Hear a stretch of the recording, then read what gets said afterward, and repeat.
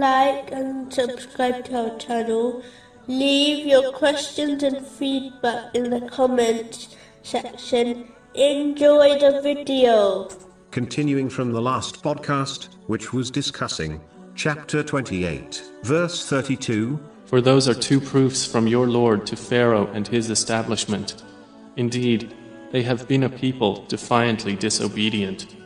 The wrongdoers mentioned in this verse applies to any disobedience to Allah, the Exalted, by failing to fulfill His commands, refrain from His prohibitions, and face destiny with patience. These people may believe they have support from others, but due to their disobedience of Allah, the Exalted, their supporters will eventually become their critics. One only needs to review history to observe this fact. Simply put, the one who pleases people by disobeying Allah, the Exalted, will not be protected by people from the punishment of Allah, the Exalted. The other aspect of doing wrong is mistreating other people. The one who mistreats others will find that justice will be established in the hereafter, even if they escape it during their lives in this world. This justice may well cause the oppressor to be hurled into hell.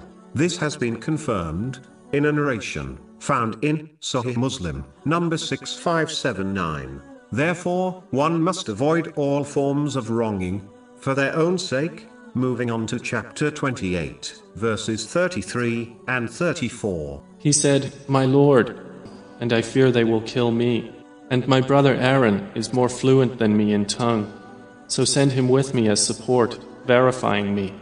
Indeed, I fear that they will deny me.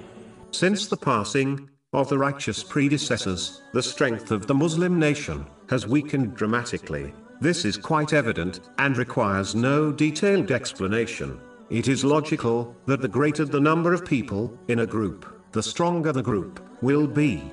But Muslims have somehow defied this logic. The strength of the Muslim nation has only decreased as the number of Muslims increased. Even though there are many reasons why this has occurred, I want to briefly discuss one, which is connected to the Holy Quran, in chapter 5, verse 2. And cooperate in righteousness and piety, but do not cooperate in sin and aggression.